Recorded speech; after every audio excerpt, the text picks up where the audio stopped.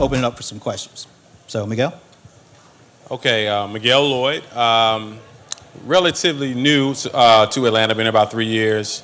Originally from Hampton, Virginia. Anybody know where Hampton, Virginia is? Hampton University. Yeah. All right. Very proud. Hidden Figures was based in my hometown, and actually the Janelle Monáe character, she went to my church. I had no idea. I saw her as an older, and I said she was one of the elders in my church.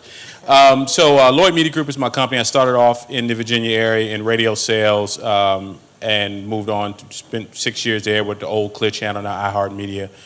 Moved on to television in the D.C. area, moved down to Jacksonville, Florida, ad agency world, and then I started my own company about 6 years ago. So we do digital marketing, media, and communications for our clients. I'm also the marketing PR chair for the Atlanta Black Chambers. Just love working with clients and looking forward to the engaging conversation. My name is Rob Foreman, and I'm the co-founder and I head up technology at SalesLoft.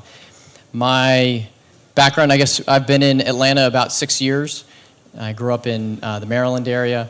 I have, fun facts, I guess, 5 kids from ages 10 to 4, and I've been doing technology. I sort of tripped into it as a kid. I started programming when I was young, and SalesLoft is the easiest way to convert target accounts into customer accounts. We help inside sales teams increase the quantity and quality of time with their prospects and their customers post-conversion. And SalesLoft was an early tenant at Atlanta Tech Village. David Cummings is one of our investors, and we've since moved out in our next door and have really enjoyed the benefit of being in the Atlanta technology community and really value our spot and giving back and helping others. Great. Brooks Robinson. I'm the co-founder and CEO of Springbot. Brent, thanks for moderating today. And big thanks to Salesforce. I've been, either my current company Springbot or my previous company Cbion, I've been a customer of Salesforce for over 10 years. Been a great partnership, whether it was Salesforce core business or Pardot. Actually, we were one of the original customers of Pardot way back, I don't know, like almost 10 years ago. So as I said, Springbot's kind of my latest startup, and my kind of journey started back. Rob and I were talking at lunch. I was an engineer back in Canada. Kind of went to the MIT of Canada called Waterloo. I now call it the Georgia Tech of Canada now that I've been in Atlanta for a while.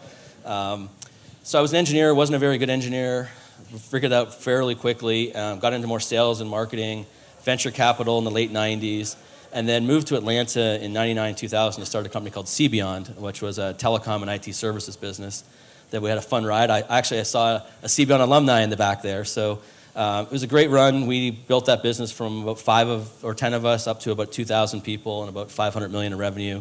I took it public in 2005, so that was a great journey, and then I realized, it was great being a public markets CMO, but I really had that itch to be an entrepreneur again. So I went down to Georgia Tech, hung out at the ATDC, was introduced to my co-founder, CTO, and I guess that was mid-2012, and started Springbot. And what Springbot does is we make simple, really complex marketing for e-commerce retailers. So if you're an e-commerce retailer, you're trying to compete against Amazon, and they've got all the cool toys. They've got the data scientists, they have the marketing automation, the marketing analytics.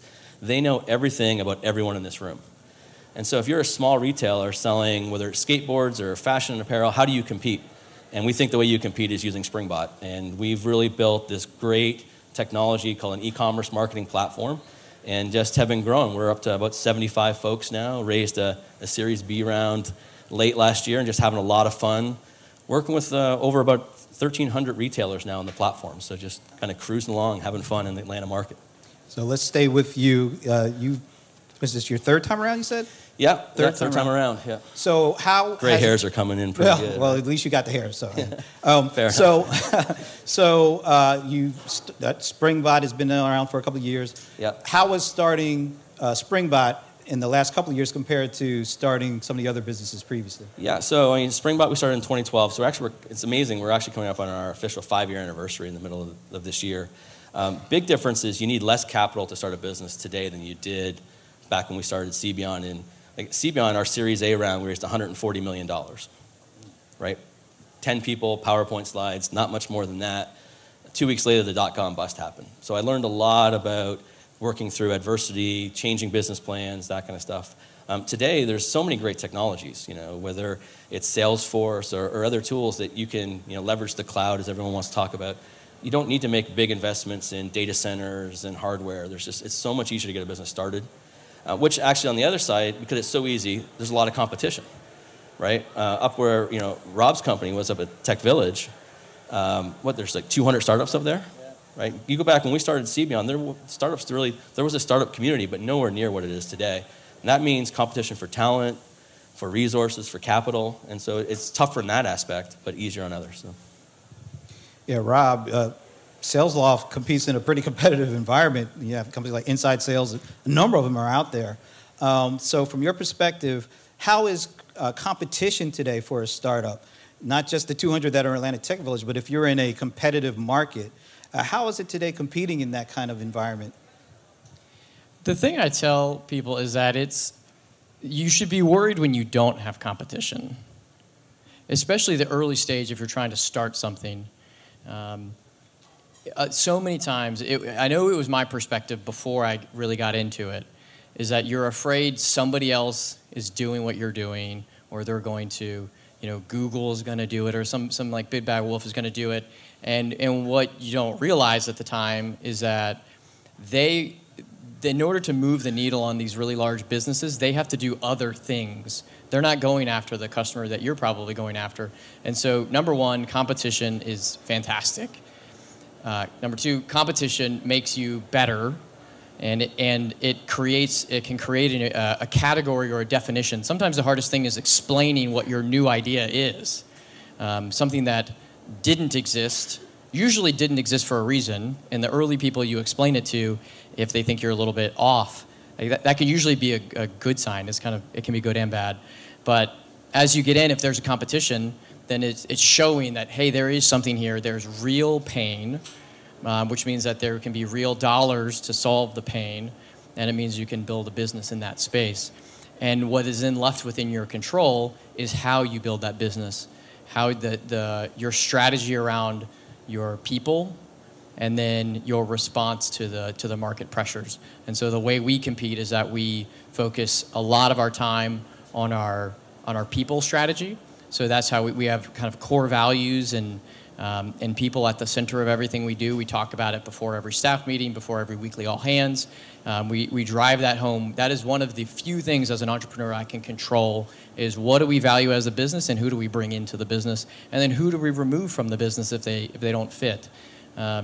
And then the second part is how do we adapt? So creating an environment that embraces adaptability. When something changes, it creates anxiety where we have to decide, is this a good change or a bad change? And that anxiety is just a fact. It always happens. And so we try to cultivate this idea of, hey, when things happen, we will respond. And that speed of response is what helps a small company like SalesLoft compete against other much larger, more well-funded companies. Miguel, you have a little bit of a different challenge. You're a service-based company. Tell us about the challenges that a service-based, because there's a lot of competition, especially in marketing. Tell us about the challenges you face today and how being in Atlanta is good, bad, ugly. How does it help? Great point. Atlanta, for my career, was probably the best move I made. This is an entrepreneurial, rich community. People are really out here trying to get it done, whether or not they have a 9-to-5 and they've got a side hustle that they're growing and they're developing. There's a lot of opportunity within the government sector. One thing that I've learned is that Atlanta, the city of Atlanta, is just one municipality when you got Fulton County and you got all these other counties that all need work to be done.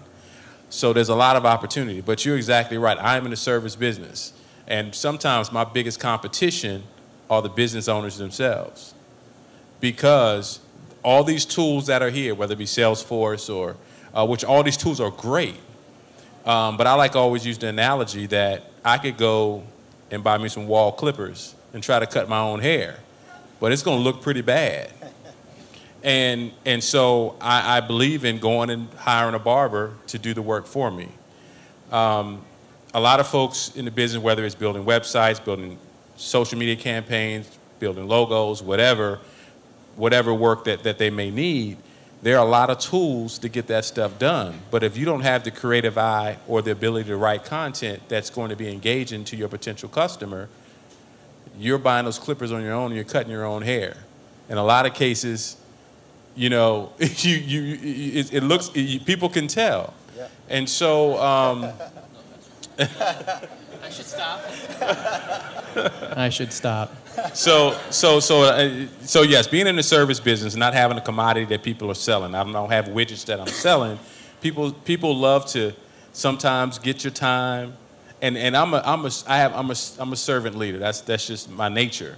So sometimes there are calls and meetings that I probably shouldn't take, and this is going all the way back to my media career, where a client will call me and they want to do radio advertising and they want all the information, and then they say, well, I'll give you a call back.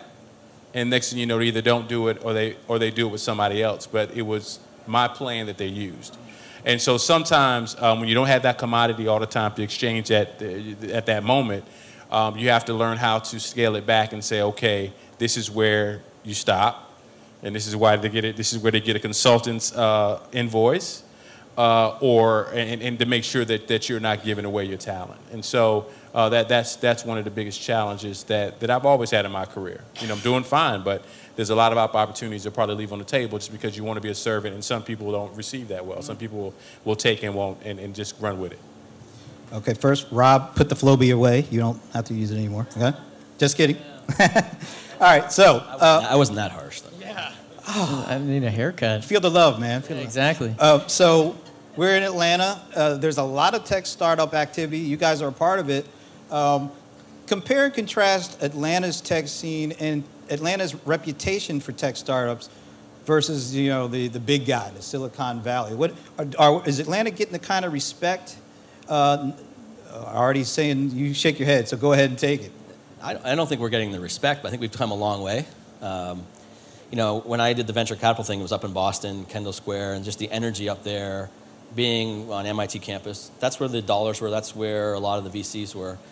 That was 97, 98, right? You flash forward today, there's just, what's great about Atlanta is that there are so many different enablers here. You've got the ATDC, you've got Tech Village, you've got what Paul and Alan are doing down at Tech Square Labs. You've gotten into not just within technology, you also have like the Entrepreneurs Organization. How many members of EO are in the audience, right? I know that I saw a bunch of them here. If you don't know EO, go check out EO Network. I've been a member for 10 years. It's basically a peer network of entrepreneurs globally. There's 15,000 of us. It actually has transformed how I think of myself as an entrepreneur. Those are the kind of things that I think places like Atlanta really embrace and have come a long way in the past 10 years. A quick story was after CBion, when I was thinking about doing this startup, my wife and I, we lived down in Ansley, and we were going to move. We basically put the for sale sign. We were moving to San Francisco because I felt at that time that's the only place you can do a technology startup. And someone thankfully said to me, go down to Georgia Tech and check it out. And I was blown away. I mean, I'd lived here at that point in time for 12 years, didn't really know what was going on, and just had this epiphany. It's like, why can't we build this company here? There's talent here, there's Fortune 500 companies, and we did it. And I think it's been great because our cost of infrastructure is lower. We definitely compete for employees against all the other technology companies here. But I think employees are more loyal here than you find. They value culture more. As Rob was saying, we invest a lot in culture in our office. And so I think that while it's going to be tough to be able to say, hey, there's Boston, there's San Francisco, New York's, I think, right there. We're always going to be that next tier. And I think embrace that, but understand we're different, and we actually have a lot of things that are better. And that's fine. I think, my next one's going to start here. Right? And I think there's so many great opportunities here that there wasn't 10 years ago. Well, I think the way you asked the question of are we getting the respect, I guess that why are we asking that question? I would say is like if we respect ourselves and we're focused on how we're getting better and how as a community we are giving back, that we are being organized, that we are competing but not being not taking it down, not kind of dragging each other down, then I think the rest will follow. And comparison is is rarely a good road to go down, kind of on any front, right? It never ends how you think, and if you feel better, it's because someone's pushed down, or if you feel worse, there are definitely differences in the personality of the environments. There is a lot more noise in the Valley. It reminds me of Warren Buffett. Why isn't he in New York? Super wealthy guy, not in the financial capital of the world, and he said it was too noisy. And so he has room to think. And so I started a company in Atlanta because I live in Atlanta, and there's room to think. And I think it's nice that, or not nice, it's interesting that the cost of living has created some of these really strange. So we have an office here, but we just opened an office in San Francisco, and the cost is staggering. I mean, it's different. And so it has given people a reason to pause and to ask different questions. Is there a different way to solve this problem or crack this nut? Which is cool. I think it flattens the world a little bit. But I don't typically go far down the comparison. Yeah, I think one of the things we have to be careful of is not being victims, right? I think I hear from a lot of entrepreneurs, especially when I was an entrepreneur in residence for a little while at Georgia Tech, and I would hear from folks, oh, you can't raise money in Atlanta. You can't raise money. You know, I can't, there's just not money. There's a lot of really wealthy people in this town. Most of them made money in real estate, and it's a staggering amount of money. So you can raise money here, and then Paul Judge has just a tremendous way of combating that, which money travels. And we're seeing that more and more. I mean, you guys raise money from out of town. Yeah. We just raised money from out of town. It will come here. What's great about Atlanta is one of the challenges we have is most VCs that you think of New York or San Francisco or Boston haven't set up shop here because it's so easy to get here. We're a 2-hour flight, maybe 3 or 4 hour flight from the West Coast. They can get here, and they come here a lot. I mean, right now, if we throw a rock, I'm sure there's a VC somewhere in Buckhead right now trying to put money into some business from out of town. And I think that's a really good thing, and we as entrepreneurs here shouldn't use that as a crutch. And we need to go out and visit these companies, our VCs. We need to go to the Valley. We need to understand that it's not that much different in terms of being an entrepreneur, and the money will travel here and has traveled here. Miguel, part of being an entrepreneur, one of the main goals is getting customers and making revenue. How are you seeing the challenge today? There's some pretty sophisticated customers out there. Like you said, some of them are trying to do things themselves, but how is it today getting customers? You know, breaking it down from a marketing perspective, from a company that's maybe just getting started, how do they get a reputation, build an opportunity to connect, and bring home those customers today? One thing that was on the panel before is they talked about starting in your own community. Moved here to Atlanta, and I realized Atlanta is just a big place with a bunch of little communities, right? There's a bunch of small towns, right? A bunch of smaller counties. Atlanta is just one part of the city, but you can go from top to bottom, from Fort Oglethorpe all the way down to Locust Grove, and you can travel 2 hours. So there's a lot of opportunity in this town. So focus where you can, don't have to, if you live in outlying counties, why do you have to come into the city to find business? If you have a service or a product that can be served in your community, start there. For me, that's where I've had some success. Of course, from the standpoint of, because we live in McDonough. We live almost down to Locust Grove, right? But I have to come into this town, at least I feel that way. I'm a part of the Atlanta Black Chamber, the marketing PR chair for that organization.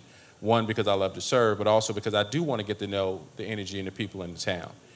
But we may be driving by, if you live in outlying counties, you may be driving by your client every day, your best customer every day. So I think that's one area. One thing I wanted to piggyback with the gentleman talking about tech. These guys aren't just in the tech business. Everybody in this room are in the tech and the content creation business now. When we start talking about the ability to start a business with less capital, it is because, if you are in a retail, I don't know how many retail clients I've talked to or counseled, and they've got a business and they're selling dresses or they're selling shoes or they're selling bikes, and they want to know, how can I get people to come into this business? Why can I get people to come into this business? Well, that's one aspect of it, but why aren't you looking at your retail location as a mini warehouse? That you can ship your stuff because you have a great e-commerce platform, right? And because I tell clients all the time, I tell people, they've got businesses and they got stuff sitting on the shelves and they want to know people. hey, people are going to their phones and their tablets first now, a lot of times to shop. So if you have a website or you have an internet presence that hasn't been, first of all, and these guys can just, if you haven't touched your website in the last 18 months, really more like 12 months, it looks like it's 5 years old because the technology is moving so fast. If you haven't touched it in the last 12 months and it's not mobile friendly, you're losing business, right? And so you need to talk to somebody like me or a web development guy or e-commerce folks, because there's a lot of opportunity that you can grow your customer base without leaving your office, leaving your store, and for people who have home-based businesses without leaving your house in your pajamas. And it's real. This stuff is no longer, this isn't hyperbole. It is people who are sitting back and they're rolling out of bed when they want to, and their businesses are running by themselves, and they're just placing orders because they're smart. The way that the analytics is smart, the way their marketing is smart. The Facebook, all this social media, the digital marketing is not nearly as expensive as it used to be when people will come into the radio station. This is, I was selling radio back in 97, 98, and in market number 36, 37, and we were charging $400 or $500 for a 30-second spot because pretty much everybody in our demographic was listening to that one radio station. And we only had 14 units an hour to sell. The agencies bought up 60% of that. The big local guys bought up another 20% of that, and every other guy who came in, there was 20% left, and they had to pay the freight. And so it's not like that anymore. That's a great medium, and they still have value, but it's not like it was. And so the question was, how do you build your customers? The challenges to building customers will always be there. It is tougher now because the customers have access to a lot of the same data that we have, but there's a reason. If I've been doing this for 20 years, I think you may want to take my counsel instead of you trying to run your business all the time and all of a sudden, I'm just going to do this marketing thing. The first thing, and I'll leave it with this, the first thing I ask business owners, when I ask them how do they formulate their budget, their marketing budget, 9 out of 10 of them say I don't have one. And that's one of the biggest mistakes you can make because marketing is not an option. And marketing exposure is not always having to go by air at the local radio station. It could be you've got pins in your office that people can take with them, and that branding is with them all the time. Or it's T-shirts. Or if it's, you are a restaurant and you are right here in Buckhead, okay, you're not going to have to spend as much in advertising because people are going to drive by and see you every day.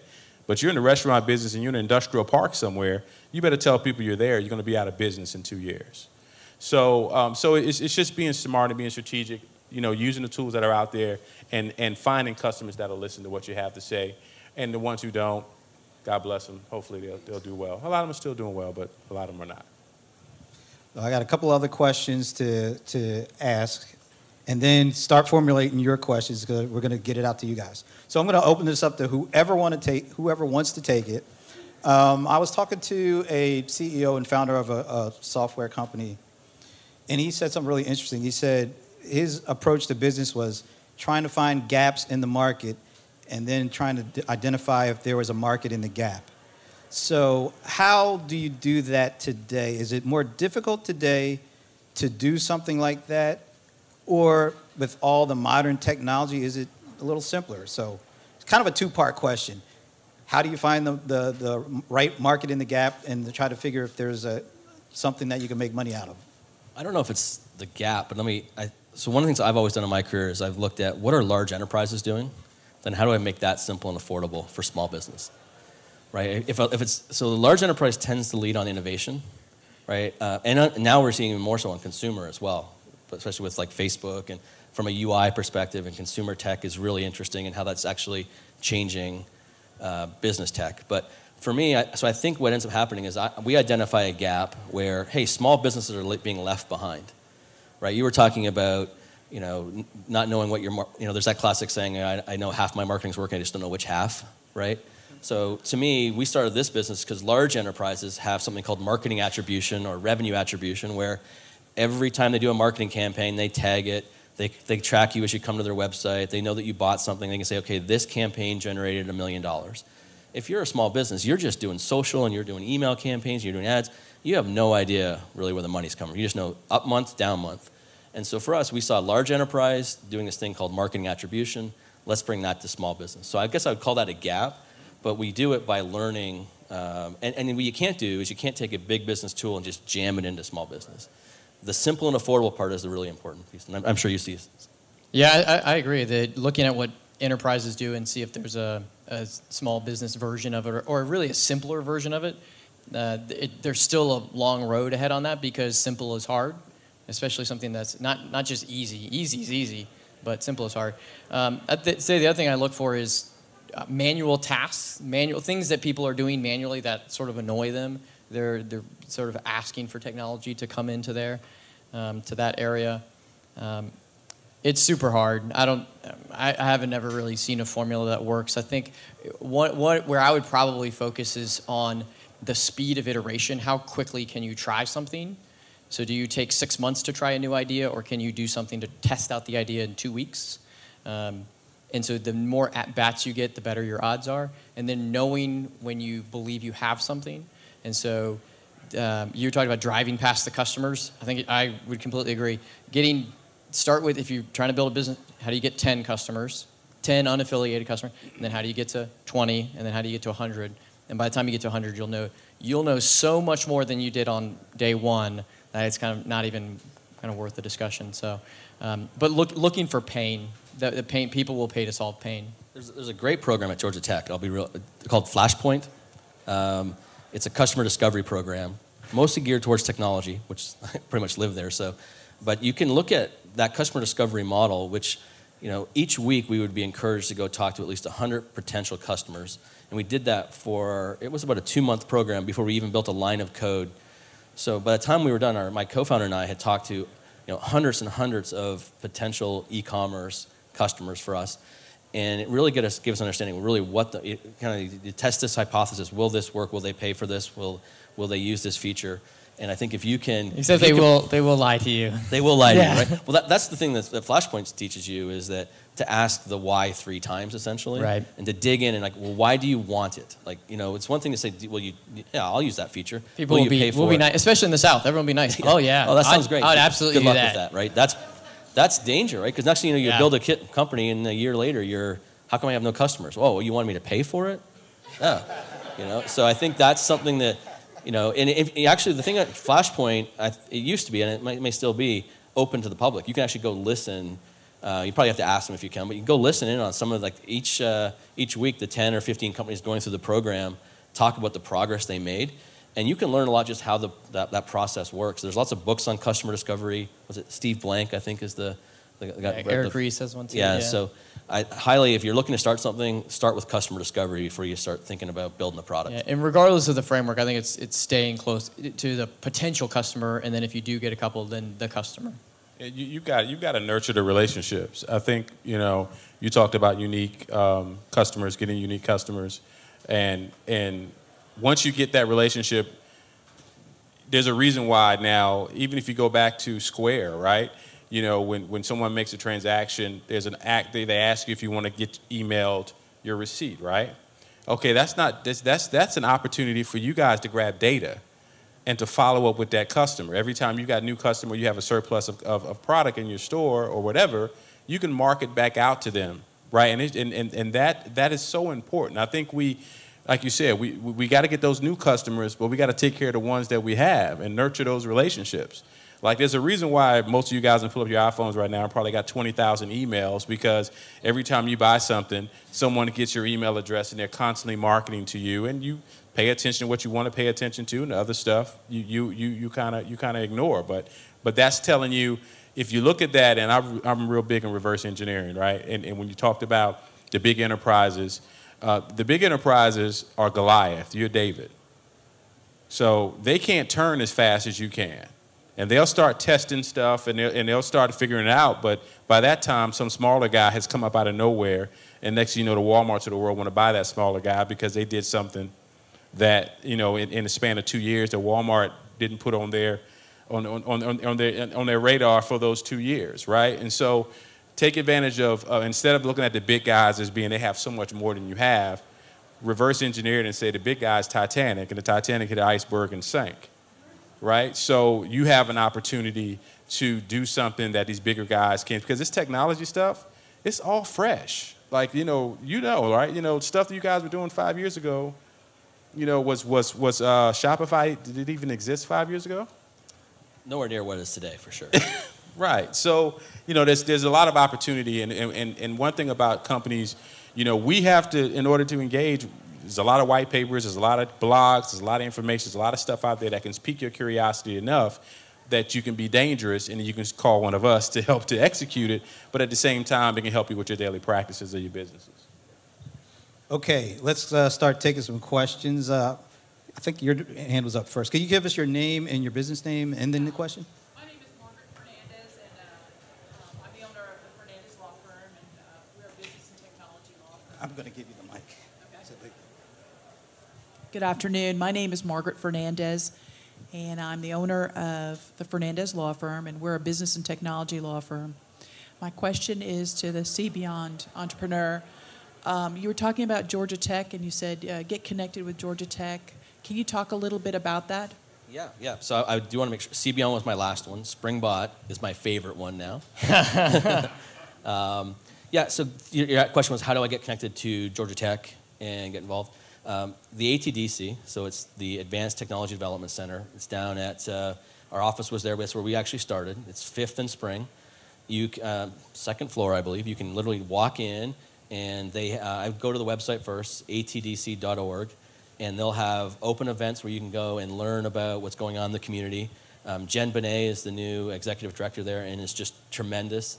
The space has changed a lot. Georgia Tech's made a big investment. The state's made a big investment. So it's open to the public. I think you can sign up for just $100, I think, a year, and you can become a member in that range anyway. So fabulous organization to get involved in. Yep. My name is Eddie Hawkins, and I'm the founder of the Hawkins Foundation. And our mission is to improve the lives of people in conditions of communities worldwide. And my question is for any of you, how do you go about evaluating, understanding, and enhancing the climate and culture of your businesses, especially with having multiple offices in different cities? I always want to talk about culture, but I just spoke, so go ahead. So is it about the company culture within the offices? Gotcha. I think what we do is we talk about our values. It has gotten a little bit noisy to talk about culture. Culture can mean different things to different people. It can mean scooters and beanbag chairs, or catered lunch. What we talk about is our values consistently applied creates a culture. And so Sales Loft, if you look at our website, our values are on there, 5 values that we talk about a lot. And so making that clear what our values are creates an environment of emotional safety within a people. And every human has this desire for connectedness, and one of the impediments to that is fear of rejection. And so throughout the interview, we spend a lot of time on the interviewing and recruiting process, and what we try to make clear is who we are, and we're trying to understand who you are. And through that, it creates an opportunity for you can self-select out, and you go, wow, those are a bunch of tree-hugging hippie crazies, and you're like, it's not really my people, or you feel very connected as a person.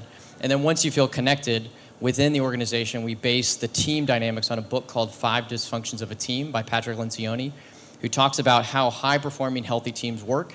And it starts with trust. It includes healthy conflict. The lack of conflict is actually a problem. Has buy-in, mutual accountability. Teams can hold each other accountable. Bosses are paid to hold their people accountable, but mutual accountability, and eventually a focus on results. So that environment is very important to me. My last company I started before this, I didn't know a lot of those things, and I took a lot of it. And I would say the environment, as me and my co-founders, as we thought about things, I would take that home, and it made me a worse husband and father, and I wanted to change that. I wanted to figure it out and realize that who we are at home affects who we are at work. If you've ever worked with someone going through divorce, you realize that it doesn't stay in one camp or the other. And if who you are at work, you take home. And so we spend time and effort to create an environment that is healthy, even to the point of releasing someone to go on to another job. And that's knowing that someone who's constantly coming in and missing the mark, and either they don't value the same things or they aren't performing the job, giving them a place where to go somewhere else where they can get to feel like they're accomplishing something is important. So I think those are all great things. And for me, when we first started the business, I sat down and wrote down the 4 core values of the company that I wanted to start. And they were very personal to me. One of the key ones is we celebrate what makes us unique. And being Canadian, I kind of don't believe in the melting pot and all that kind of stuff. So I definitely believe you should be able to bring your personality, your work personality and your home personality shouldn't differ. Because I think if you're coming up the elevator and you leave something in the parking garage, we've lost half of your talent, or maybe even more of your talent. So I think that's something that's super important to me. And then we do something called Springbot 101, which is after you've been about a couple of months in the company, the 5 or 6 people will sit down with me and we'll have lunch and we'll just go through what the values mean to me in a real way, and then go through our traditions and some of the kind of the unique history of the business. And I think that's the way for me, what I think we did really well at CBeyond back in '99 through 2012 was instill that culture in everyone that came on board. And I just knew that once you get to like 100 people in a company, it gets really hard. And so to me, at about 30 or 40 people, I said, okay, I'm really doubling down and investing here my own personal time in it. And I would say that is a key piece that is important that we do as well, is sharing, with Brooks sharing kind of where these came from and what's the story. That travel knowledge is really valuable. We do that in the early stage as well, because the question I found that people were asking was, do you actually believe this? Is this actually important? Was it marketing creating like the eagle flying and yeah, exactly. Inspiration? And so when Brooks shares his background, or Kyle, my co-founder, shares his story, as we share a part of ourselves, they go, oh, they actually do believe it, which means that if there's a dysfunction in the organization, then they can make the connection to, they probably want to know about it, and they probably want to fix it. If they don't believe we believe it, then it's a bunch of marketing speak, and they'll treat it just like any other job, and they're like, hey, I'm out. So my name is Rachel Scales. I work for Engage CX, which is an early stage software company. My question for you guys is, if you go back a little earlier in the evolution of your companies, how did you go after people and get them to join you, particularly when your own network is tapped out? I lived at Starbucks at 5th and Spring Street, Right. and would just scream, who wants to work for a startup? That's how I found an intern that way, literally. I saw a bunch of students in line, and I just kind of, we're looking for a marketing intern. And it was a friend of a friend. No joke, that's actually what happened. So, Obviously, I'm not as far along as these two gentlemen, and I'll be honest with that.